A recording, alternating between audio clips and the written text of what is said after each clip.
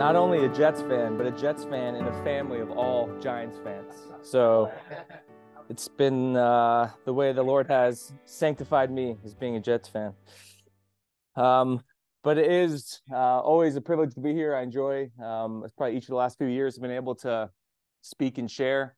I know my dad was involved with NCS while he was here, and the legacy of faithfulness and fruitfulness that just continues on. I know several guys at Grace are involved in at all levels here, and it's just it is just for me to take a moment to take a span around a room of Friday morning of 40 to 50 guys coming by choice is a pretty cool thing anywhere. I think in Bergen County in 2023. I hope you guys know how impactful this is and how unique this is. And it's I hope I can just be helpful for a few minutes this morning and spur some conversations amongst you.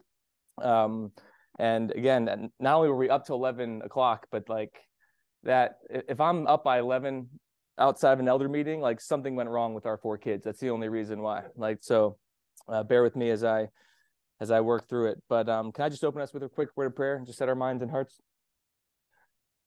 Father, I pray that even as we pause now, we would be given the grace and the strength to dial in. I know there's a full day ahead for all of us. Many of our minds are heading there before we get there. So I pray for just the grace and the mercy to pause, to hear from one another, to hear from you, and to know that these next few minutes, if stewarded well, will do much to shape not only the rest of our day, but potentially the rest of our week and our month and our year. We just pray that it be true. And it's in your name we pray. Amen. So in talking to Matt, who I know spoke last week and did a great job, and just heard this recording of that. So I'm looking forward to listening to that. So he has also shared how maybe an unofficial theme that has been circulating around the group is transformed, transformation. And if you think about that word, and you think about if you were to say, what would cause you to say to somebody, man, you were transformed. Like what would you need to see to get to that level to use to that word? What you're probably saying is that what I see now is barely recognizable to what I saw before. Same person, but a complete difference, a complete transformation. You were that, and now you were this, to the point where you'd say, you haven't just changed, you haven't just grown, you have transformed. You experience a breakthrough, and it's noticeable. It's jarring in a good way. I was thinking about this. I was talking to Kurt just before. How many of you are familiar with the name Brian Cushing? I said the name Brian Cushing. Yeah, good amount of you. He was either a year ahead me when we were in high school. I went to Midland Park. He was at Bergen Catholic. The kind of infamous story that went around that I think is true with Brian Cushing is that between his freshman year and his sophomore year, he went from 165 pounds to 230 pounds, all muscle. And I actually was talking a couple of weeks ago with a guy, there's a guy from Grace whose son played football with Cushing at Bergen Catholic. And he talks about that. It was either between freshman and sophomore year or sophomore or junior year. And it was like the epitome, the epitome of a transformation, and not a natural one. All right, that was like the best kept secret for Brian Cushing, is that he had some anabolic help, and that was probably in a time where it was just kind of becoming more known. But then he would go on to play at USC, go on to play for the Texans, and would receive suspensions along the way. It's something he never seemed to really get past, was the PEDs. But he wanted a quick transformation and received it. I'm not saying he didn't work hard, not gifted, not going there, but he received help because he wanted to transform faster. And I think that's a way a lot of us want to view our Christian life. It's that we want fast transformation. We know which we want. What's the fastest way I can get there? And then we get frustrated if we can't transform as fast as we want. But in pastoring for the last 8 years, here's where I have just increasingly grown in my conviction that when it comes to transformation in the life of believers, there's no shortcut to spiritual growth. And most often, transformation happens not through a big change one time, Like, I just need to make one change one time, transformation will come. But more often, it's many small changes over a period of time. Not one change one time, but several changes over a period of time, a renewal of thoughts and habits and practices, and waking up tomorrow and doing it again, and then waking up tomorrow and doing it again. And then, as C.S. Lewis says, isn't it funny how day by day nothing changes, but I look back and everything is different? And I think Scripture very much backs this up. 2 Corinthians 3, verse 18, Paul says this, "And we all, with unveiled face, beholding the glory of the Lord," watch this, "are being transformed into the same image from one degree of glory to another." Connect the dots there. Beholding the glory of the Lord, are being transformed. It's a continual process, but from one degree to the next. Slow, steady, faithful transformation. I think that's the way God designed it. And so this morning, briefly, I want to offer 2 truths to remember each day and 1 practice to instate. All right, 2 truths to remember each day and 1 practice to instate that I believe God can use to contribute to real transformation in your life over a period of time. So last winter, I had the opportunity to participate in a virtual leadership cohort with a handful of other pastors from around the country. And each week they bring in a different speaker, to talk about a topic. And there's a pastor named Dhati Lewis down in Atlanta, Blueprint Church. He spoke to us one week, and he shared these 2 truths that we need to acknowledge and affirm every single day in order to lead emotionally healthy lives. He's talking to all men in this group. He's all pastors. And he just cut to us right at the beginning. He said, a lot of you pastors are gifted. You're emotionally unhealthy. You're probably emotionally unhealthy. So what's it look like to be emotionally healthy? He said 2 truths we should acknowledge every day. And I'm kind of taking that to apply. I think this can also apply to transformation. Here's the phrase. If you remember nothing else this morning, here's the phrase. 2 truths. Life is tragic and God is faithful. Life is tragic and God is faithful. And ever since I've heard that, again, about a year ago, I see it everywhere. It's not that, listen close, it's not life is tragic or God is faithful, as if you need to choose one or the other. It's also not that life is tragic, but God is faithful, as if one cancels out the other. It's life is tragic and God is faithful. And there's no such thing as good days and bad days. There are just days that we live over and over again that include both things we celebrate and things that we grieve. In the Old Testament, God named his people Israel. You know what Israel means?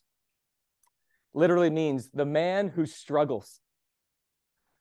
And God named his people the man who struggles. Life is tragic, you see. And God is faithful. So one at a time. Life is tragic. Of the 2 truths, I think this one is probably universally accepted, no matter what you believe or what people believe. And Dhati made the observation that all religions exist in an attempt to try and answer these questions. Why is life tragic, and what's the solution? Every religion underneath says, why is life tragic, and what's the solution? And I would just add to that, that's not just religion, as we commonly define that wrestles with this, but any worldview, including especially my generation, the fastest growing religion in our area, in my generation, is the kind of humanist, secular religion of the self-professed nuns, N-O-N-E. I don't want to affiliate myself with anything, any religion, any institution, any authority, and who can kind of create, like, I just want to live my best life and do what fulfills me, right? That's a religion. It's just not called a religion. And that's trying to answer the same exact questions. Why is life tragic, and what's the solution? And so you can ditch religion, but you're not going to ditch those questions. And there's nowhere we can go, no job we can work at, no place we can move to, no school we can put our kids into where there won't be struggle. And this reality that God allows pain, and we navigate a world where there is pain and struggle, and even harder to understand sometimes, he actually leads us into it. Matthew 4, then Jesus was led up by the Spirit into the wilderness to be tempted by the devil. And after fasting 40 days and 40 nights, he was hungry, led there. God not only allows pain, sometimes he leads us to it. I don't need to spend too much time to convince you that life is tragic. I wrote something around this topic for our website, our writing platform. And at the time, I opened up my New York Times app. And I just said, I want to look at the four most popular stories of our New York Times app. And that day, here's what it was. Number 1, U.S. gas prices hit a high. Number 2, Putin is ready for a long war with Ukraine. Number 3, gun deaths surged during the first year of the pandemic. And number 4, interestingly, on that day, there's been a seismic shift that fractures evangelicals. New York Times app. Top 4 stories: economic woes, global unrest, sociological strife, religious fracturing. They all reveal a perspective on the tragedy that is life and the pain and struggle that encircle us in small ways and big ways every day. And I would say this morning, if we had time to go around and say, how much are you feeling the reality that life is tragic? Some of you are feeling it more than others this morning, but we all will feel it. The Apostle Paul says it like this in a letter he wrote to a church in Rome. He says, "For we know that the whole creation has been groaning together in the pains of childbirth until now." And while in this room, all men, we can resonate with that, we can't totally resonate with the pains of childbirth, but those of you who've seen it, you kind of know, right? And Paul says, and like that phrase, it haunts me, for we know. We all know. We all know this life is tragic and that this creation is groaning. But we all too often choose to not acknowledge it, choosing to live in kind of denial. And what's interesting about 2023 is that you can distract yourself enough to avoid the fact that life is tragic. You can fill your days with enough to be distracted by it. But we know. We all know.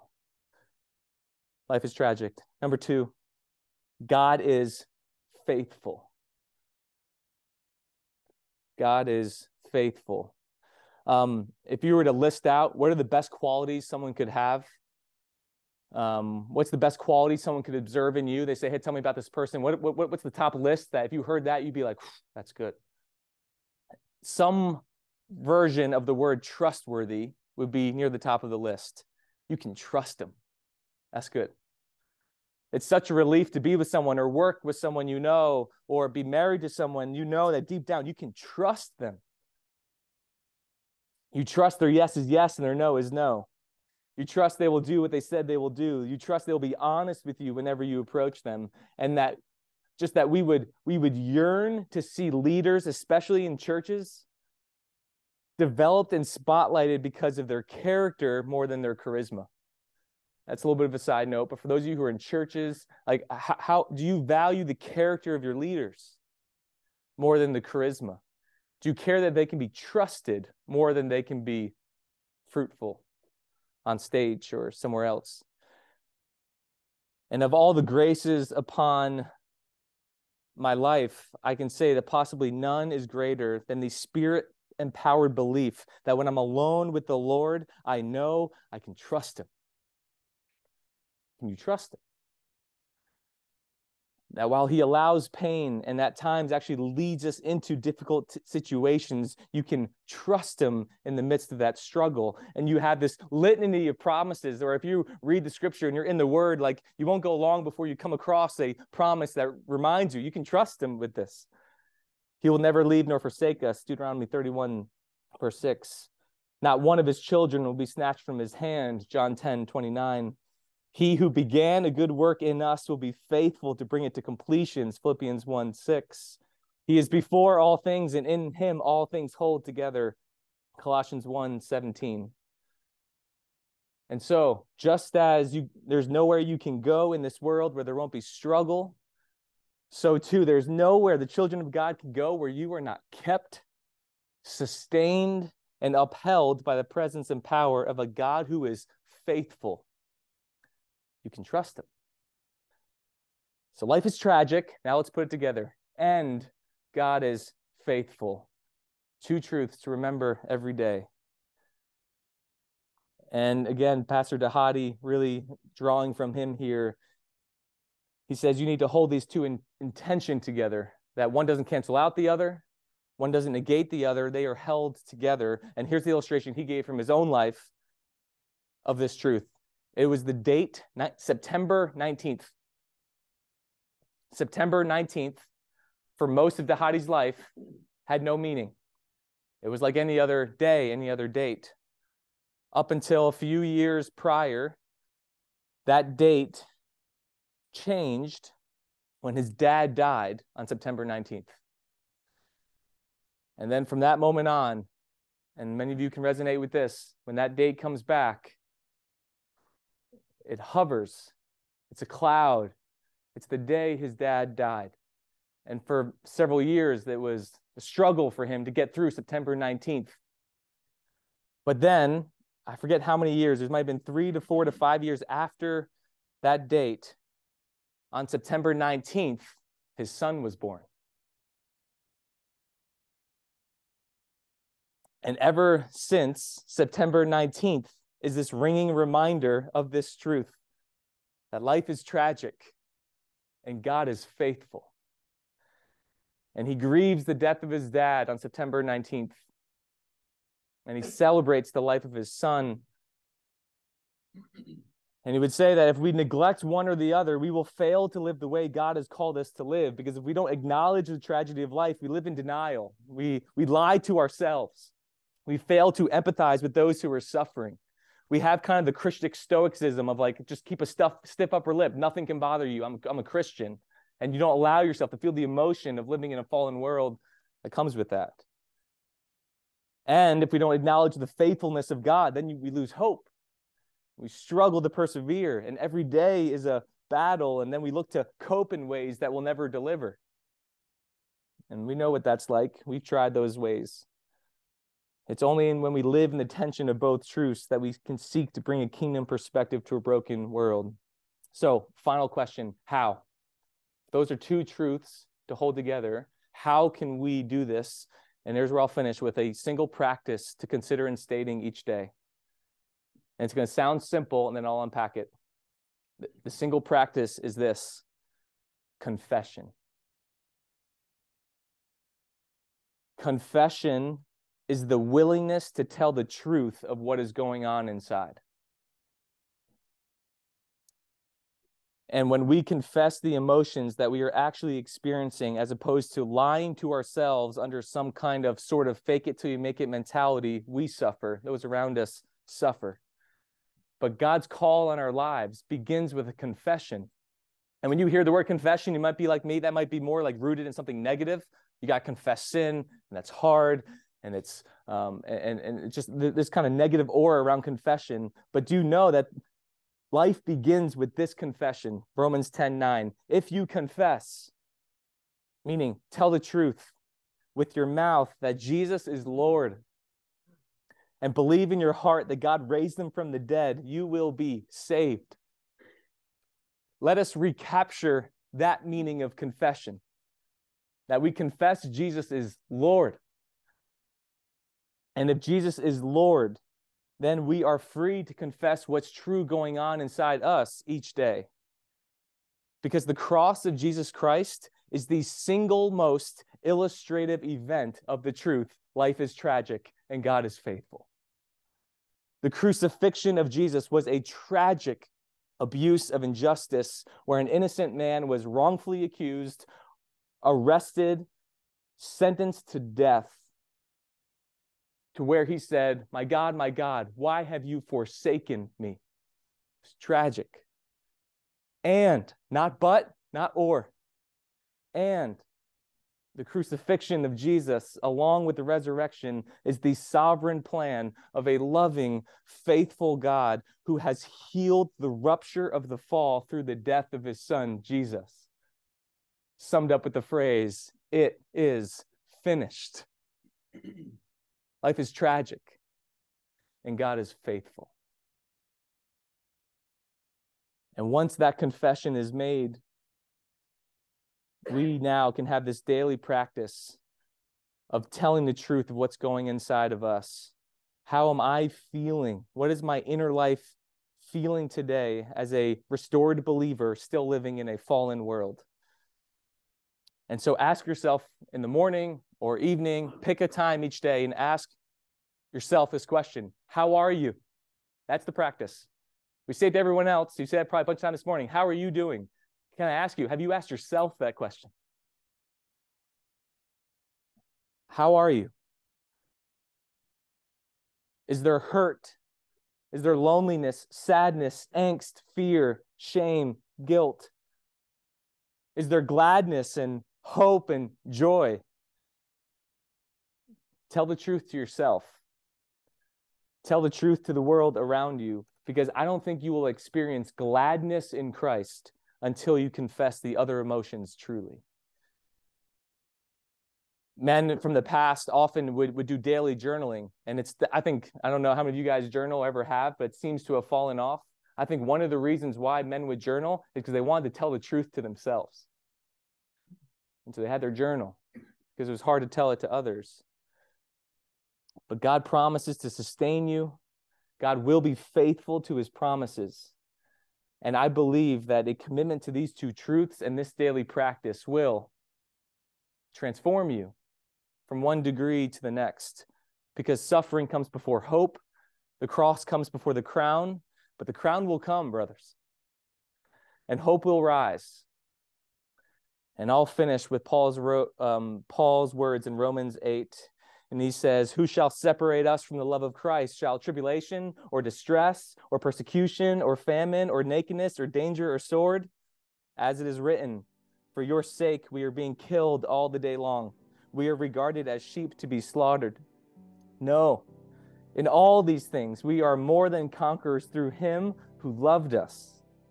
For I am sure that neither death nor life, nor angels, nor rulers, nor things present, nor things to come, nor powers, nor height, nor depth, nor anything else in all creation will be able to separate us from the love of God in Christ Jesus our Lord. You know how I think we could sum up that whole passage? Life is tragic, and God is faithful. Let's pray. Father, we are so grateful for your truth, that you have revealed yourself truly to us. And Lord, we don't need to lie about the pain that's in this world. We don't need to lie about the pain that's in our hearts. But we can tell the truth, because you have made a way to restore and redeem us. You have healed the ruptures of the fall inside our soul. And so as we navigate this fallen world and we grieve and we lament, we don't grieve as those who have no hope, because our hope is on you. The hope is in your Son, Jesus. And I pray for every man in this room that this truth would fall afresh upon us today, that it would shape our thoughts, that would orient our desires, and that would lead our actions in the world that you have sent us into, to reflect the glory of your Son, Jesus, to shine his light into the darkness, and to make it one more day.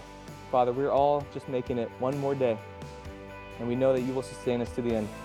And it's in your name we pray. Amen.